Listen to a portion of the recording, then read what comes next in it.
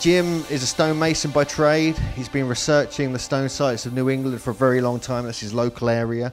Him and his brother Bill pulled together the Search for the Lost Giants TV show, and he's got a recent History Channel special called the Roanoke Search for the Lost Colony. Jim famously had his TEDx talk removed from the internet because of the very controversial subject of stone sites and giants. And just like Graham Hancock and Rupert Sheldrake before him, the same thing happened. They got it removed. It's very controversial. Although Jim was one of the people that didn't make a big fuss about it and just got on with the research. But basically, Jim's just come over to England. We're starting to put together more research on the global giant story. But this lecture, Jim's going to get into some of the subjects, starting off around his home area of New England and giving some other aspects, some other dimensions to the whole story of the giants. So please give a warm welcome to Jim Vieria.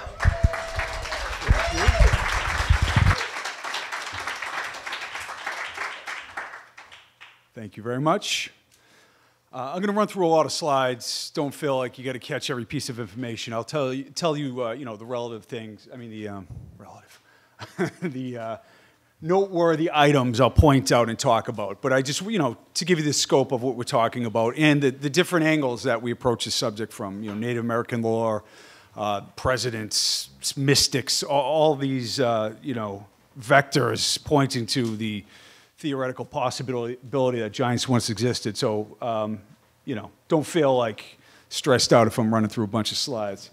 So, as you said, my brother and I did a show for the History Channel, and we just did a 2-hour special, and hopefully you will see us again next fall with you and my brother on another far-reaching mysteries exploration show.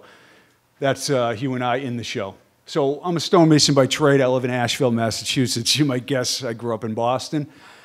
What I like to do is I've built stone towers all around my town. I've built 3 12-footers with my brother out in the yard. For the local theater company, we did all the stone installation, hundreds of feet of wall, fountains, all kinds of stone creations. I like to try to bring beauty and order to the environment and clean the woods and do things like this that just people can drive by and appreciate. Transducers of energy. Did this for a landscape architect. Did this 1,000-square-foot patio in Vermont. Actually, that was a Steiner school. It's kind of cool. We do all kinds of jobs of different sizes and constructions. This is actually a fountain. There's a huge reservoir under there. We built this in Cooper's Corner in Florence, Mass.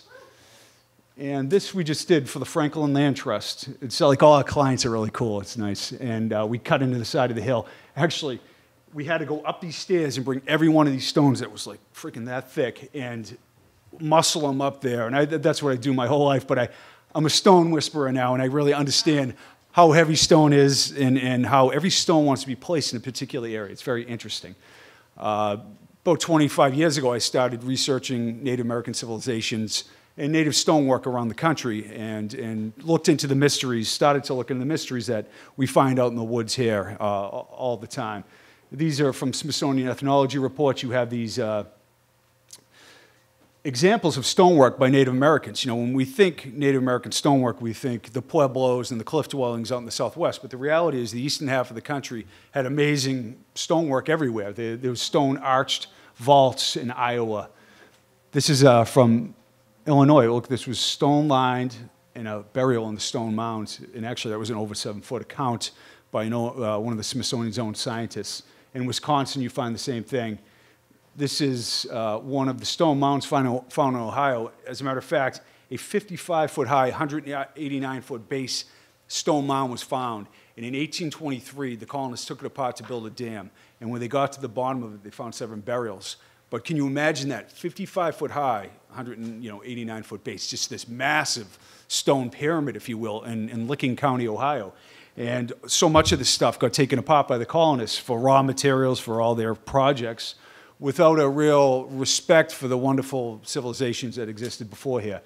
The Tennessee Old Stone Fort, this massive stone fort that was built over several hundred years. And this, we met with the park ranger in episode 5 of our show. And right here, he talked about the shaman would walk through this entranceway, and the solstice alignment was, it's not my gig, but it was like accurate to 0.3 degrees or something like that. So they would walk through here, fires were lit, this is the park ranger telling me, and the shaman would come in and lead the ceremony. Very interesting. Native culture was quite sophisticated and mysterious. You have stone forts all around, hilltops around the Midwest. Thankfully, they were documented by Squire and Davis because they no longer exist.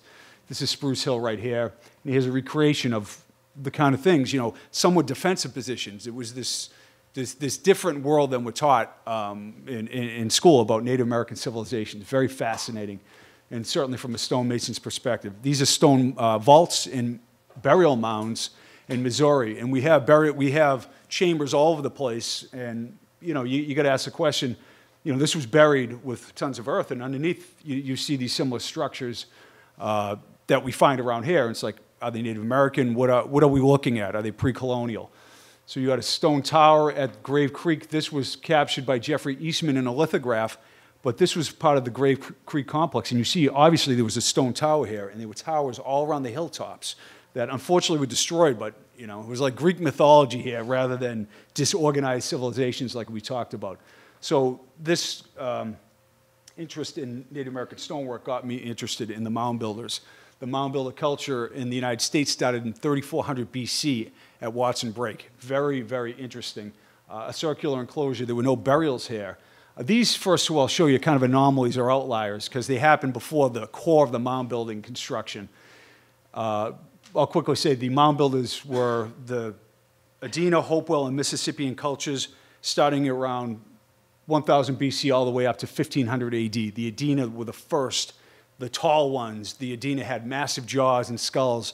It's fairly recognized that they were 7 feet in tall and the women were over 6 feet tall.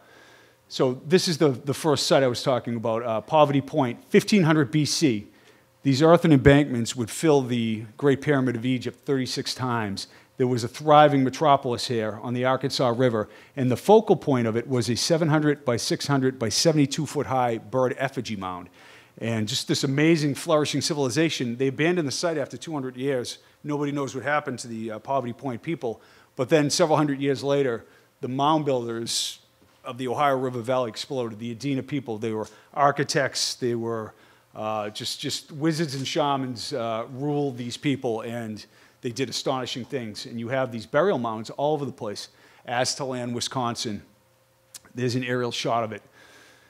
From Native American folklore, we learn that there were powerful shamans that led these tribes, that organized the construction of these sites. It wasn't slave labor. It was a communal effort to create probably, he would agree with this, earth machines, tools of enlightenment, places you would visit to basically raise your consciousness, not just burial mounds. There were complexes everywhere, like in Saul's Mound in Pinson, Tennessee. This is a 72-foot mound in the center of a 1,000-foot medicine wheel that once existed. And here's Cahokia, 100-foot high in Collinsville, Illinois. Now, this 14-acre base is 1 acre greater than the Great Pyramid at Egypt. It required 22 million cubic feet of soil brought from over a mile away to create this 4-step pyramid. This is, at its heyday, it was probably about 1200 AD. It has a real Mesoamerican feel, and I believe, now the research is that there was interaction between Native American tribes and cultures in further south into Mexico.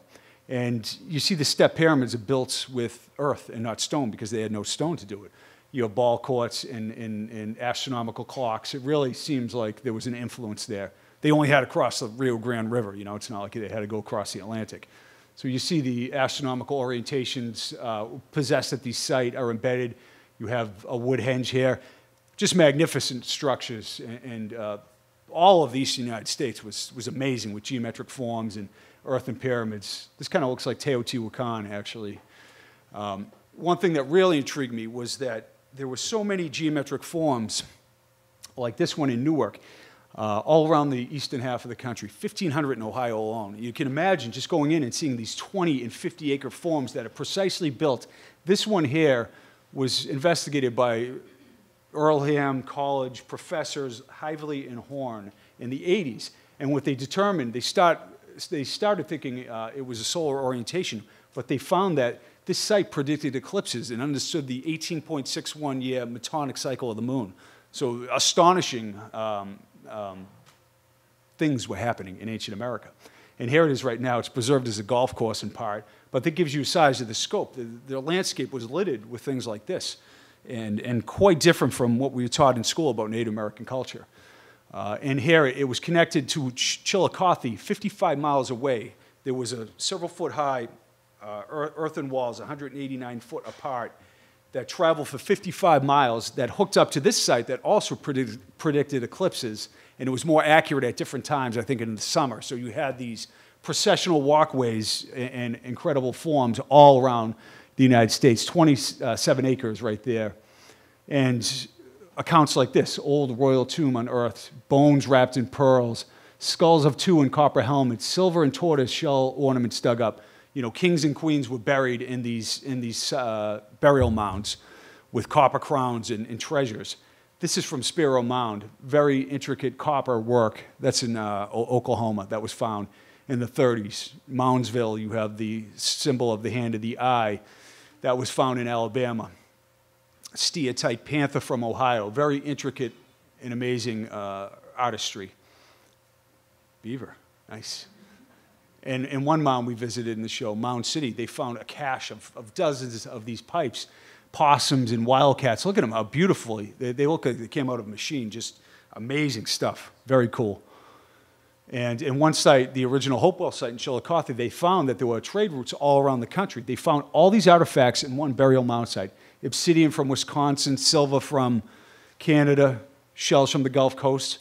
So there were massive trade networks in ancient America. It was a super highway of activity.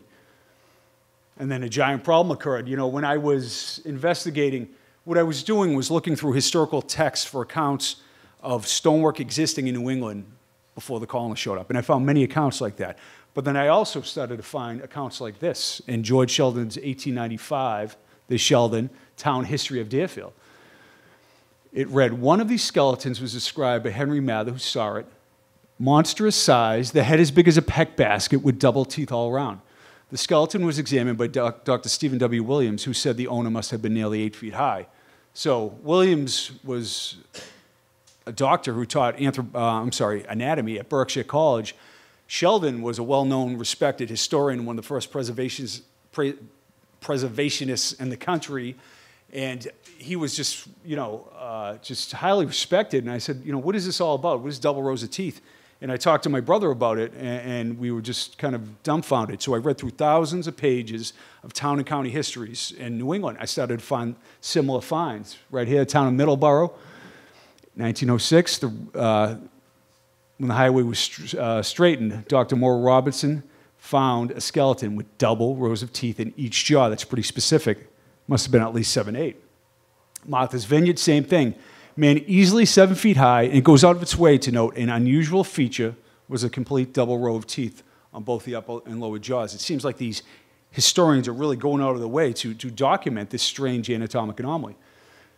And when we investigated this one in the show right here, underneath the Baptist church in Newton, Mass., buried in the box was a jawbone with double rows of teeth. And we thought, yeah, we're going to get to this. We'll go to the church, but then we found out it's gone. It's a used car lot now. So we were never able to verify this account with double rows of teeth. But the skeptics are all over. It's like, oh, it's a hoax or a fantasy or a delusion or whatever the hell they think. But this is, these accounts are pretty specific, like this one here, the Bates Mound in Ohio. 3 skeletons, 8 feet. They crumble to dust, but the remarkable feature, just like the other Martha's Vineyard account of these remains, where they had double teeth in the front as well as in the back, in both the upper and lower jaws. Now, just like many accounts, it crumbled back to earth, which is unfortunate. That alone just begs, is there some mystery here? Just these accounts, but there are many that we'll put on display that we'll talk about. Even newspaper accounts have this. An extinct race of giant human beings were uncovered near Vassar, Minnesota. Each had double teeth in front as well in the back part of the jaw. Once again, really going all the way to emphasize that strange anatomic anomaly. Yeah, no, I've met people with double rows of teeth, and they usually get them removed at birth. It's like a rare genetic condition in humans. So much like 6 fingers and 6 toes, maybe it has something to do with that, where it's just part of our genetics. All throughout history, the great chroniclers often mention giants like Flacivius Joseph. In Hebron, there were till then left the race of giants who had bodies so large and countenances so entirely different from other men that they were surprising to the sight and terrible to the hearing. The bones of these men are still shown to this very day, unlike to any credible relations of other men. And I'm sorry, Flavius Josephus. This was around 200 AD, but this is an account by a well-respected chronicler, just like so many others, who, it's like a cop. They're trained in observation. They're making these specific notations, and are we supposed to take them at face value or just dismiss them all as some strange fantasy? This one is particularly interested. Professor Chris Coombs, I've talked to, he wrote The Giants of Wales, and he's talking about, he's weaving together all these accounts. He's looking at it from a mythological standpoint. I may look at it from a more specific standpoint when you talk about different giants like the giant of Gabera, fully 9 feet 9 inches in measure and height. And then this one, in the time of Hadrian the Emperor, there was raised from the earth in a place called Messana in Carthage, the body of the giant called Ida, who was 20 feet in length and who had double sets of teeth, or 2 rows of teeth, still standing completely preserved in his head or in his gums. I know that's a freak show and it sounds really weird, but this ancient account is going out of its way to specifically note double rows of teeth associated with giants. I found that really compelling, so I contacted the professor and talked about that. New York Times, like you said, you have these accounts right here. The skull was as large as a half-bushel measure, and they're talking about a 9-foot tall, over 9-foot tall individual in a burial mound. One of the arguments of skeptics is that these are like mastodon remains or dinosaur bones or misidentifications. These are human burial mounds noted with specific Native American artifacts, and they're opened, and this is what you get for 150 years off of these wild reports. I'm not going to claim they're all accurate, but they're pretty specific in terms of the time they're trying to convey what they found. A half-bushel measure, head as big as a peck basket, and many times specific measurements. That's 9 foot tall right there. That was Robert Waldo, and he had a disease condition called pituitary gigantism. But that is what 9 foot tall would look like. Yeah, pretty large. Check this out. Just the skeleton measures 8 feet from the top of the head to the ankles, the feet being missing. The skull is large enough to fit as a helmet over the average man's head. The skeleton was one of several buried in the form of a whale under a mound with the feet toward the hub. Buried like the spokes of a whale is an obscure Native American burial technique that you see all over the place, even in the Aleutian Islands.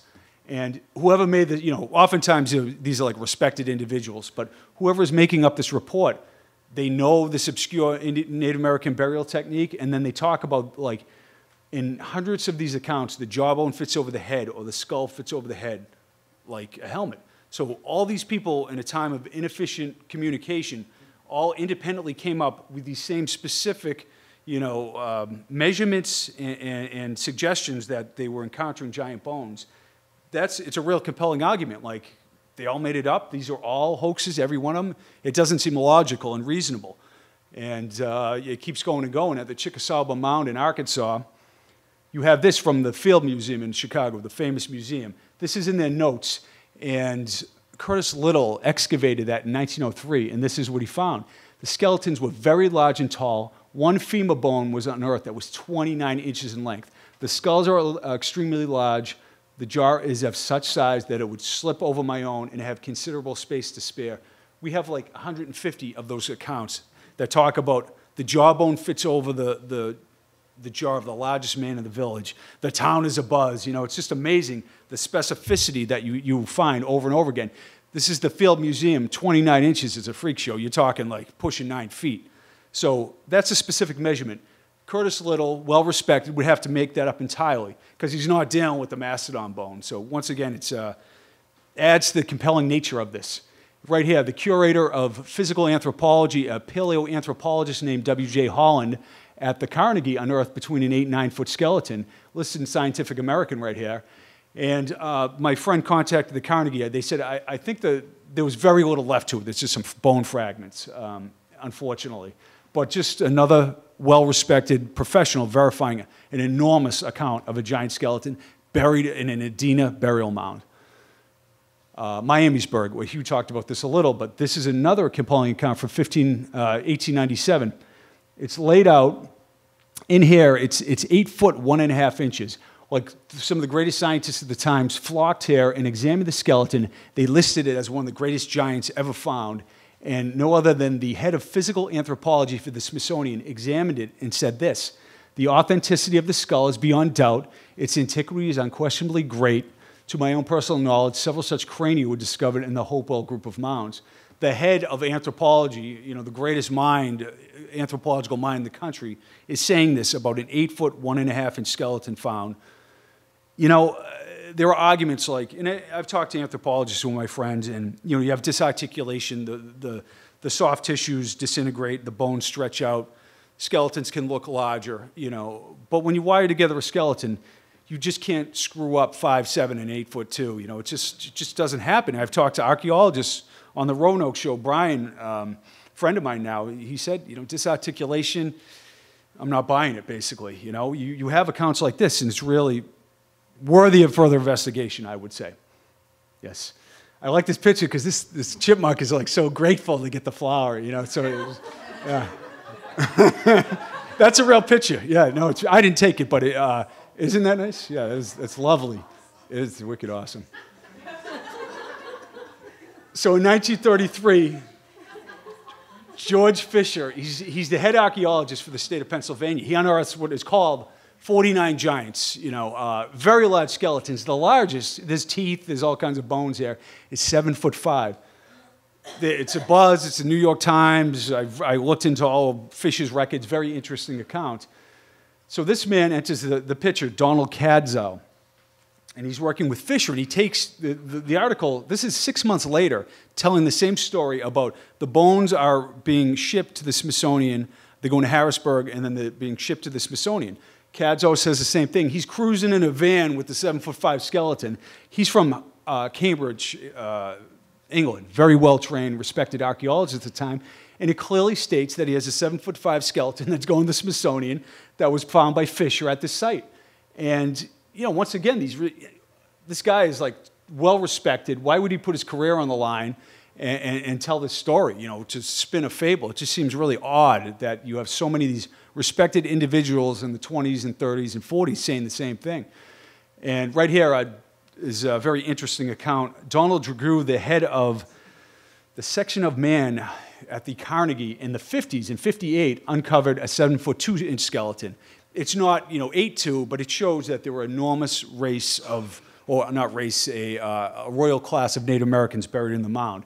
Now, he uncovered this because they destroyed this mound. He had a chance to do it.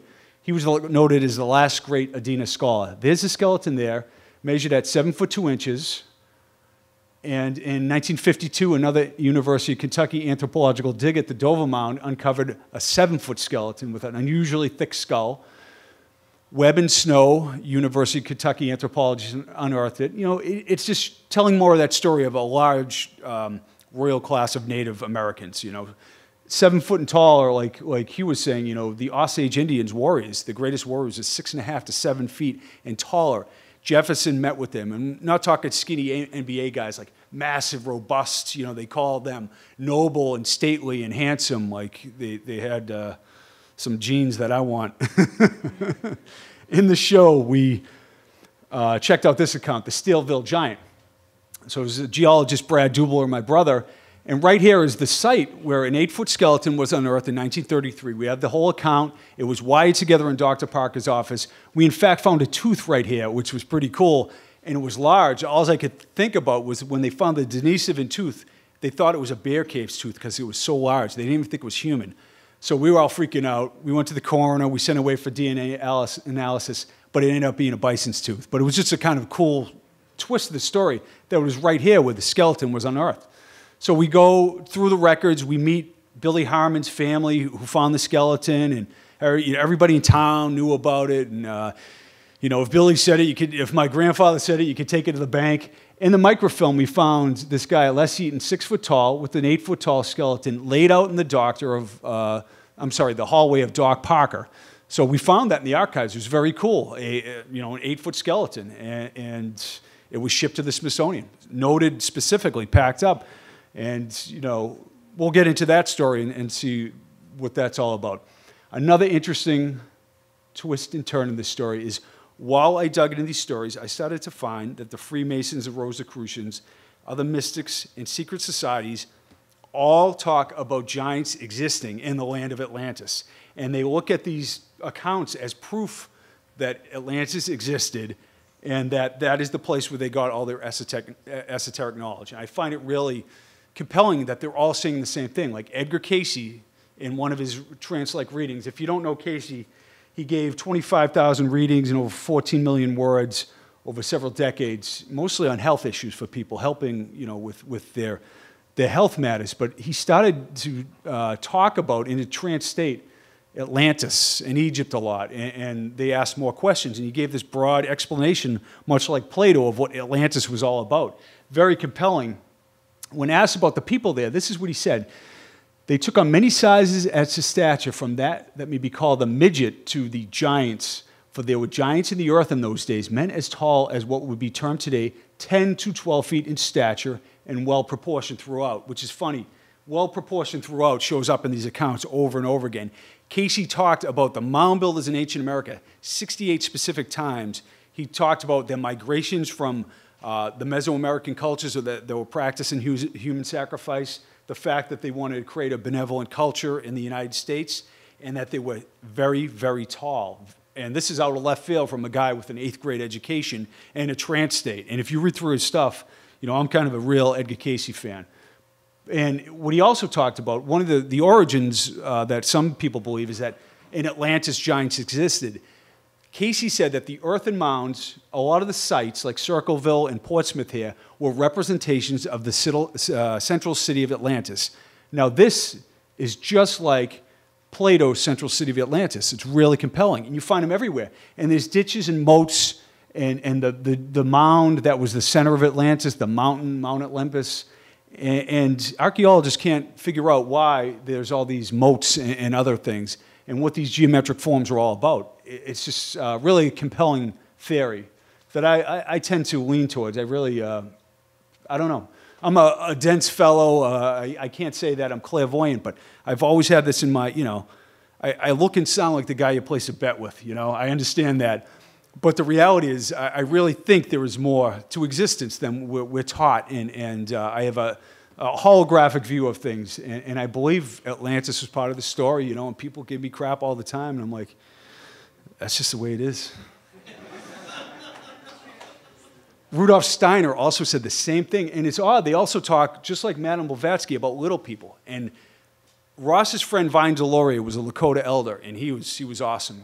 He synthesized so much Native American lore that was just like left out there to be lost. And he was an activist that fought for Native American rights. He was really cool. And he worked with Ross. They got together a conference of Native elders from all around the country to speak of the lost knowledge of the tall ones and little people. He, in fact, said there was almost more ancient lore about little people than there were about giants. And we have accounts we stumbled across, graveyards of little people, and even some of the more well-known anthropological digs like Moundville. Snow, who found the 7-foot giant in Kentucky, found 2 dwarf burials side by side. They were like feared and revered. They were malevolent beings that the natives feared, and then they were wizards who built temples. So it's like Lord of the Rings, you know? And Rosicrucian science confirmed. Once again, I'm like fascinated that the Rosicrucians are into giants. So this is right here, the giant nearly 8 feet tall. This is the one that went to the Smithsonian that I talked about, but Rosicrucian science confirmed. You know, I'm not making this stuff up. It kind of organically came together, and I'm just piecing it together and standing back and letting people make up their own mind. Boy, George Washington also in 1754, while building a fort for the Virginia militia, noted that the skeletons they were uncovering by accident were over 7 foot tall. Also, the Freemasons, same thing. The Bone Cave is a perfect example. We enter the Bone Cave in episode 5. Let me get out of here for a second, please. I'm going to show you a clip. La-di-da. Hopefully this works. In the meantime, Jim and Bill have decided to squeeze in one last trip to a location known simply as the Bone Cave. So you've been talking about this bone cave for about 10 years. I mean, this is one of the best stories that you've ever told me, right? Big time. Jawbone over the face, giant skulls, different accounts too, over 50, 60 years.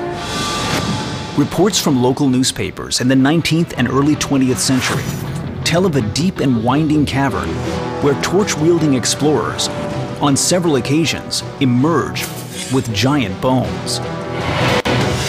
My first impression of the Bone Cave account was that it was a hoax. It was a tall tale. It's like an Indiana Jones movie. 3 different teams of explorers reported essentially the same finds. Underground lake and passages going out in every direction. That's crazy. But what makes the Bone Cave site even more fascinating is that it is right in the middle of the remains of an ancient civilization, widely known as the Mound Builders. Mound Builders were indigenous American peoples who lived in the middle of the continent, from Louisiana to the Great Lakes, and built ceremonial earthworks beginning at 3400 BC through the 16th century. Numbers of enormous skeletons were reportedly discovered inside these ancient mounds. For that reason, some believe they are the burial places of giants. But where are these giant skeletons? Many remains were repatriated. Possibly returned to native tribes according to federal repatriation laws.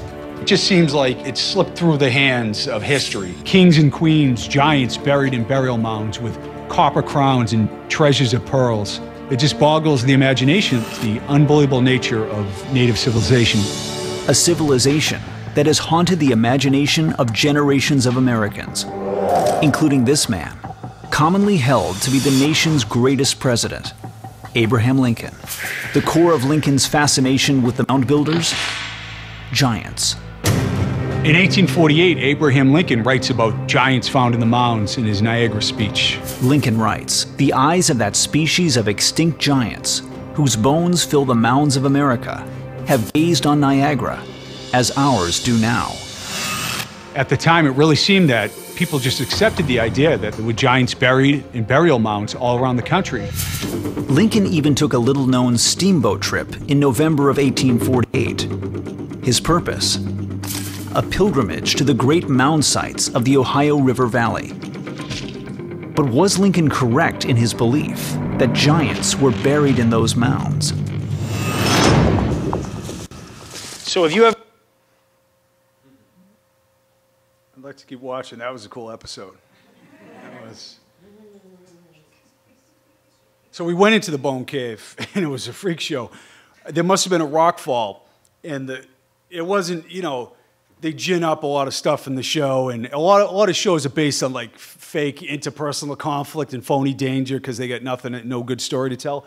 And we fought against all, you know, we trust our production team, but you know, they want drama, and you know, and that's not our style. So this was legit. We went in, and there was a passageway, and my brother's bigger than I, and I swear to God, you had to like exhale to get through and slide the whole thing, and then you got into this cavernous area, and we were like trying to put it in the back of our minds, and at some point we get the hell out of here. But we found that there were 3 teams of explorers who were in there, and in 1872, 1899, and 1950, they all reported finding giant remains, and the last one, 2 of the teams were the heads of the editors of the newspaper, the Manchester Democrat and the Manchester Times, wielding torches, going deep into this cave, and the last account essentially said that there was a giant mummified body that was left there. And they talk about, you know, like passageways, flooded tunnels, and that's what we said. This is a hoax. It can't be true because it sounds so fantastic, you know, giant skeletons and everything else. So we got down, we dropped down like 50 feet. I don't know where the bottleneck is here. We got in the vaulted space, and there we found the carved dates of 1872 and 1899 and the torch marks of the explorers. Then we continued on, and I got into a flooded tunnel that went like 150 feet. And it was really, I had to put on suit for hypothermia. The air was really bad. I didn't have a GoPro, and the cameraman couldn't go underneath because the roof got so narrow. So I went 150 feet. I got to the end, and there was this cavernous thing that opened up, and I just couldn't continue. It looked like it went on and on. The moral of the story is, and the safety guy was freaking out. We had to get the hell out of there. we want to go back and explore this further. It's an awesome place. But we verified that these teams of explorers were there, but they all encountered giant skeletal remains and reported them and pulled some out of the cave. Did they all independent? You know, the newspaper editor, he's like the guy you trust, right? Like the mayor. Is he going to lie or succession of these people? I'm not saying, you know, I'm not showing you the giant skeleton right now, but I'm just saying it's a really compelling story. And this one we investigated in the show here, a naturalist named Riggins. He uncovered these in a big shelter cave on the White River, no, what is it? It was a series of, it was on the White River in Arkansas. So we went down. The New Age magazine, also a Rosicrucian publication. The skulls of giant cavemen, almost 10 feet tall. So we were like, yes, let's get to this cave and check it out. And we went down there. It was underwater. So we dove, and we found this massive shelter cave with a professional diver, Mike Young. And there's a 70-foot berm, a wall there that showed occupation. But obviously there was nothing that could be done at that point because the Beaver Dam had flooded the whole valley. But just another cool account. I must say, this guy, Victor Schaufelmeyer, was a well-known newspaper editor who traveled the country with his wife and was highly respected and reported this. Just another really respected individual reporting something out of the ordinary. This is a full chapter is dedicated to this subject here, one of our favorite stories of giants. And it starts in 1930 with a mining engineer named J.H. Coker, who unearthed 8-foot skeletal remains in the Yaqui region in Sonora, Mexico. This man joined him, the head of archaeology, Byron Cummings, for the University of Arizona. So Cummings goes down. They encounter the fierce Yaqui Indians, who they don't take any shit from the American government, the Mexican government. They're badass. And they were pissed off that they were down there digging up this burial mound. So the Yaqui Indians destroy these giant bones, and it's documented by the head of archaeology at the University of Arizona. So then this other man, Paxton Hayes, shows up on the scene, and he actually lives with the Yaqui Indians for 7 years, gets to know them, and they reveal to him the lost city of giants. It sounds like a sci-fi movie, but it's an actual place. So we found 34 mummies over 7 feet tall, and this is him right here. Paxton Hayes. He's an explorer. Like I said, he lived with the Yaqui Indians. This guy was amazing. He would go for days on backpack with mules to find the lost city. And then for 20 years, there were reports of this giant city that he found. And it almost looks like a fake picture. And we met with his son, and he said that his dad took 5 images, and this was one of them with flash powder, old style, because it was so far in. And this is the actual place where we found the 34 mummies. In the show, we were trying to get here, and there was such a fierce travel warning that was so dangerous. And, you know, fighting the cartel in a gun battle would have made good TV, but, you know, it's not my style, so we got to wait and try to get back to this place because it's absolutely fascinating. So these are original press release photos that we got from the 30s, 34, 35. And this is a bundle of one of the 7.5-foot mummies. Right there you see photo, one of the giant mummies, entrance of the cave. This mummy's 7.5 feet tall, and they tell the whole story. A cave 450 miles inland. There's this massive complex of caverns. And I believe his son Carlos knows where it is, so we'll see about that. There's a giant mummified head that he found. And right here, the Smithsonian is amazed. Actually, it's not 6.5, 7.5-foot mummies. But he got in an argument or in a disagreement with Roy Chapman Andrews at the Smithsonian. Paxton Hayes did. For some reason, he didn't believe the findings, or they were just not in line with the orthodox science of the time. So he lost his funding. But he continued for 20 years to study this area. And his son said, you know, he said that he wasn't afraid. He continued to the end. They attempted to professionally embarrass him, but he knew what he believed. This guy he's like Carlos Castaneda. This cat was awesome. We were out, we're cruising, and my brother says, this is like Breaking Bad. It's like off the grid. And we get to this place in like Tucson, like south of it, and we're sitting on the cinder blocks. And this guy's a real deal. He was awesome. So 1950, he has a burial robe, and he brings it to the Tiburon Native Americans, the elders there, to figure out, you know, because even the Sonora people talked about the legends of the giants, and the Yaqui Indians pointed in the right direction. So it's a compelling story that lasted for 20 years. And then 2 years ago, they found 22 skulls in the region. 13 of them were elongated like this, which is, it's turning into a sci-fi movie. this is a question everyone asks. And to this I would say, you know, I have a lot of friends who are anthropologists and archaeologists. I've worked with 2 archaeological teams in the shows I've done. And, you know, when I first started this, I felt like I was trying to make the case. No, what happened was I was sharing interesting information. Then I got turned around. I just caught a lot of heat. Like, you're out of your minds, you know, really, like personal attacks. And where I'm from, you know, somebody's going home in a stretcher. And I was like really, really irritated that people like just personally insulted me. So I moved in a direction where, you know, like I was trying to defend this. Like, this is a reality. You have to believe it. And then I stepped back and I said, no, the reality is this is worthy of further investigation. That's the only case I'm going to make. And I encourage everyone to investigate what they love to do. So I've shifted my focus, and I am no longer going to try to, you know, say, oh, this is definitely real. You know, I was equating it incorrectly, and I was believing inaccurately. And I just shifted my position and said, no, that's really what I'm trying to do is just share a really cool story. You know, Smithsonian conspiracy, I can't say they have the secret vault with all the skeletons.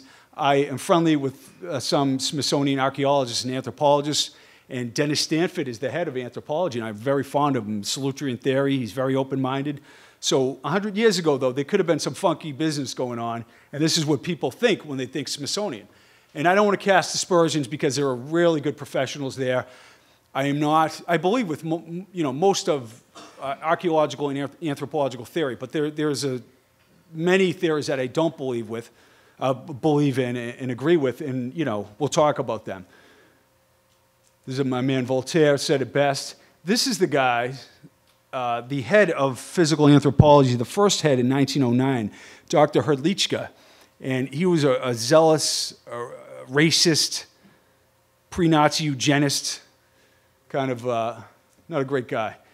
He was brilliant in his own right, but he's the guy who said giants are no more, even though in their own records they have over 17 accounts of 7 foot and tall skeletons found by their own scientists. And this is kind of nauseating, but this is what he was saying, and he had a cabal of racists that worked with him.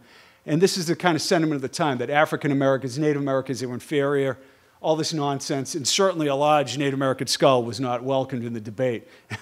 Oddly, he found one of the Aleutians with a cubic capacity of 2,005 cubic centimeters, which is really ironic, right? So, in all kinds of accounts, the Smithsonian has shown their scientists to find 7 foot and tall skeletons in their own ethnology reports. This is one of the most interesting ones. In 1873, this appears. Perrin reports from the Smithsonian. He found this in a burial mound. The skulls are very large, but fall to pieces on being exposed to the air. One skull was found that measured 36 inches in circumference. That is like so well out of normal range by a respected, you know, scientist at the time. Granted, it wasn't 5 years ago, but 36 inches is very specific, and so far out of normal range, it is just outrageous. 7'8" skeleton found by Professor Norris in the Smithsonian Ethnology Report, noted in the New York Times. And then people get together in the West Virginia Historical Magazine and debate.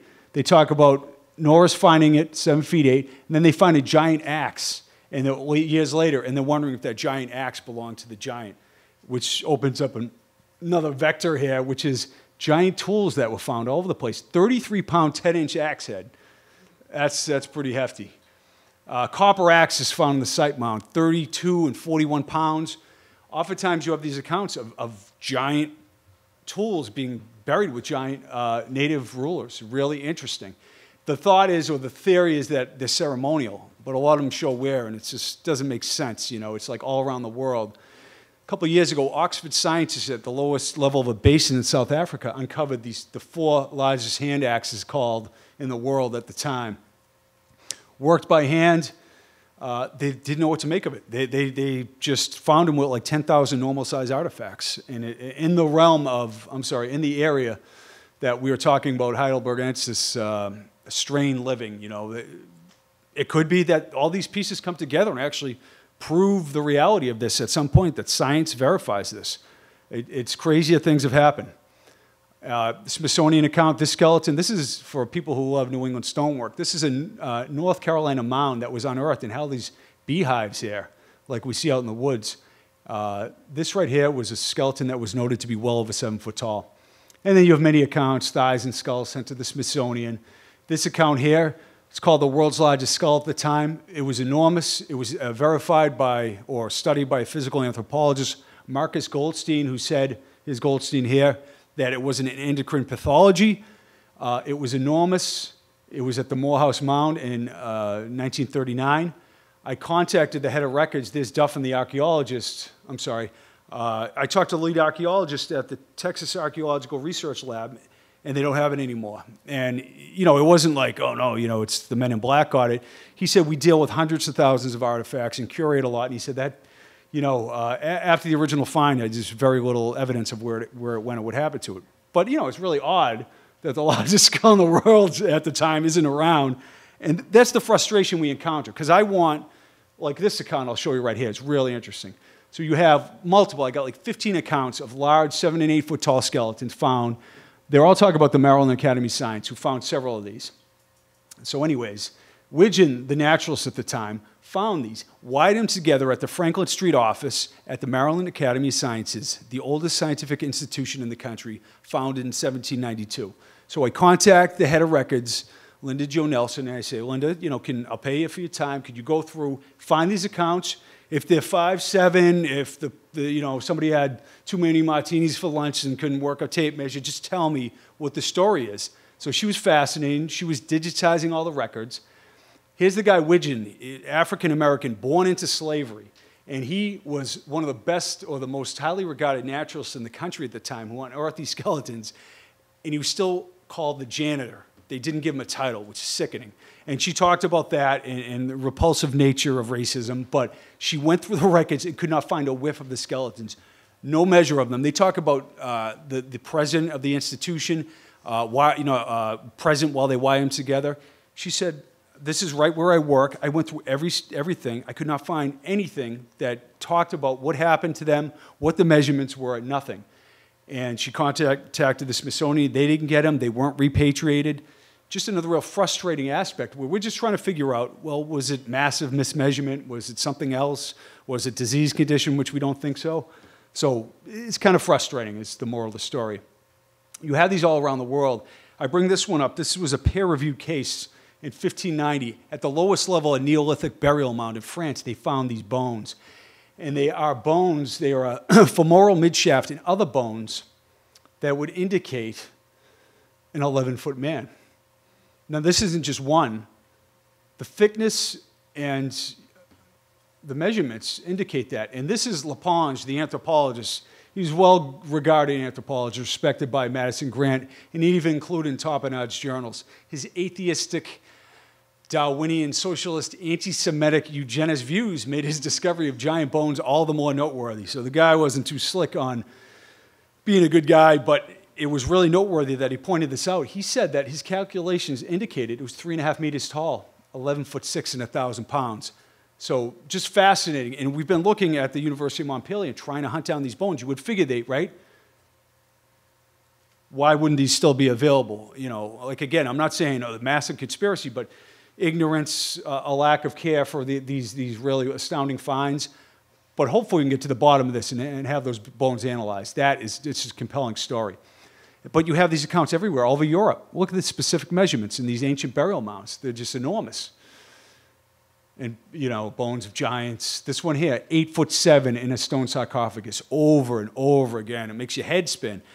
And this one here, in each case, the heads were of great size with huge jawbones. Now, this is in France. And we showed you the map. It's just an astounding amount of accounts. And it's not just about a royal class of Native Americans. Native Americans actually talked about an ancient enemy that were giant in stature, that their forefathers warred with. There's all this native lore. All oral traditions around the planet saying this, they share the same story of giants, of lost civilizations and cataclysms, and their reverence and fear of the heavens and their orientations of their astronomical sites point to a shared mother culture, a shared history all across the planet, like in Atlantis, if you will. And I'm, you know, intrigued by the whole notion because in cultures that had no communication or were not supposed to have any communication, you hear the same stories by elders who embed them embed the stories, and pass them on to the storytellers word by word, like Hugh said, that it's absolutely essential, for their well-being, that they keep these stories intact. It's just astounding. All around the globe at megalithic sites, Baalbek, Nan Madol, you find these accounts right here. American Geographical Society, and Captain Coffin shows up in the SS Nantucket, and they open the tomb of the giants at Nan Madol, several human bones of gigantic size. We covered this in the show. My friend and landlord at the time actually taught science on Nan Madol, and he said all his native friends wouldn't go near the site. They thought a race of giants built it and levitated the stones, and you're like, oh, those superstitious natives, blah, blah, blah. But that place is astounding, and there are accounts of the tombs being opened up, historical documents that say that giant bones were pulled out of there. Very, very compelling. And once again, Hugh and I think that's funny. I don't know why we have the same slide. Explorers, all the famous explorers you can name, De Soto, Magellan, Drake, Smith, Vespucci, Coronado, all say the same things, that they encountered giant native chiefs from Virginia to Patagonia. Really astounding. Here's De Soto's private secretary. They met Tuscaloosa, who ruled the Alabama region, and he was known to be over 8 foot tall. His father was giant too. Seeing him, we paused, dumb with amazement. For though but a youth, he towered on high, a great-limbed giant. Heads of the tallest men reached only to his breast. They're either saying 7, 8, 9 foot, or they specifically talk like the giant on his knees towered over our men, over and over again. And the conventional theory, or the orthodoxy, says that the Spanish were like 5'2", and the natives are like 5'7" to 5'8". So that's what accounts for all this. But no, they're specifically noting these dudes are tall, and they say how massive they are, and their strength is incredible, and their glorious stature, which is kind of an odd thing, but even Jefferson talked about that. Noble presence, and their chiefs are always, mentioned in this similar fashion. This is really interesting. The Codex Vaticano, this is made by Aztecs in the 1500s, I think, but they're battling this giant. They're putting to death a giant. It's the oddest thing, and it's in this codex from hundreds of years ago. And I'm a recovering Catholic, so I have no vested interest to prove any religious theories here. I view these as historical documents that oftentimes have tantalizing clues in them. So right here, the Bible says in 21:20 that Gath, the giant of Gath, in the Battle of Gath, there was an army, there was a man of great stature that had on every hand 6 fingers and on every foot 6 toes. So they're talking about this giant with 6 fingers and 6 toes. And oddly enough, you have accounts like this where Thomas Buckle says, commentators have collected various instances of men who, like this giant, have 6 fingers on their hands and 6 toes on their feet. All around the world, at petroglyph sites and other sites, you find this strange thing, 6 toes. That's a newspaper rock in Utah. And then you have the legends of the tall ones. The native people talk about the giants with six toes. Chaco Canyon, same thing, 6 toes. Very odd. This guy, look at the feet, 6, right? It's like, whew. Michael Tellinger, Hugh visited this, and there's 6 toes in here. I'm not claiming a giant stepped in the mud 200 million years ago. It could have been made by the native people as a warning, as a symbolism, as a remembrance, but that is ancient, and it's just the wildest thing. I don't know what to make of it, but it has 6 toes in there. And there have been anthropological finds recently that have really kind of very controversial and still debated, like the hobbits on Florensis in Indonesia, I think it was 2002. And they found a group of people that were, 9 of them that were 3.5 feet tall. And they don't know if it's what it is, basically, what to make of it.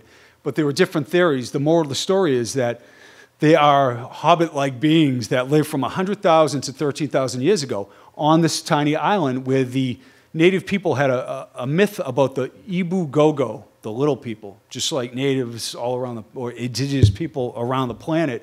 And it turned out to be true that there were these little people that existed till like 12,000 years ago. So the aim of public education is not to spread enlightenment at all. It's simply to reduce as many individuals as possible to the same safe level, to breed a standard citizenry, and to put down dissent and originality. I really agree with that. I promised Linus, my cat, that I'd get him in here too. So here he is. And he's modeling like he's a stuffed animal, but you could tell he's real. Yes, Linus is a good cat. He is a giant. You know, and that's the point I'm trying to convey, and Hugh's trying to convey. It's just like, you know, to think outside the box, that there's something seriously wrong with the planet. We all know it. That's why places like this exist. Just to have a different view on reality, to create a space of sanity where you accept everybody's opinion and viewpoint. You may not agree with them, but, you know, just to think differently. And the shows we make them for kids to enjoy them. We make them to open people's minds to new ideas, to be interesting, hopefully. And I just, you know, I feel blessed to be able to do this. I just fell into it organically. It's like I was destined to be this dude that I am. It's kind of crazy. But, you know, I try to take it seriously in the way that to have respect for all people and let them have their viewpoints, and to try to convey that there's a different nature to reality than we think. Well, you guys probably think the same thing, actually, that most people think, you know, like a holographic reality. And do we obfuscate the truth from ourselves collectively? You know, we all share one holographic brain. It's like we're a species with amnesia from an ancient cataclysm in this latest incarnation of humanity. And do we obfuscate the truth from ourselves? It looks like this story. At every turn, something's happening that's really strange. And that happens many times. And you know, if we chose ourselves, would we have war and chaos and greed on the planet? No. I really think that that's not humans are made up, but there is a distortion and misperception. And we can't just turn our backs on all humanity and just say, that's their problem, that guy's an idiot. That, you know, it's more like, these are all our mistakes to correct. And this is a great example. The place is wonderful here, that you don't spend your time battling a paradigm that's failing and doesn't work. You create a new model and blueprint for the way the world should work. And I do that myself by, like I said, building stone towers and cleaning the woods and volunteering and just trying to make a better world. And that's what matters. And you know, like people like you, if we can keep doing that, we create a blueprint. If I talk to you like some conspiracy nut and cornered you for 3 hours, how would that change anything? If I try to convey what we're all trying to do here, that's how you make change in the world, and you change the holographic reality, you create a better reality, like Edgar Cayce would say. So that's kind of the message, my subversive message, is to try to spread that, you know, to people so they get it, that, you know, we're all connected. You can't just like point out the people you don't like and be victimized by them. It's unfortunate. In other lifetimes, we've all made poor choices. We can't like banish everybody because they've made lousy choices. We all have. We all have in this life too. So I really admire everything that's going on there. I'm really thankful that you guys have invited us. And thumbs up to this place.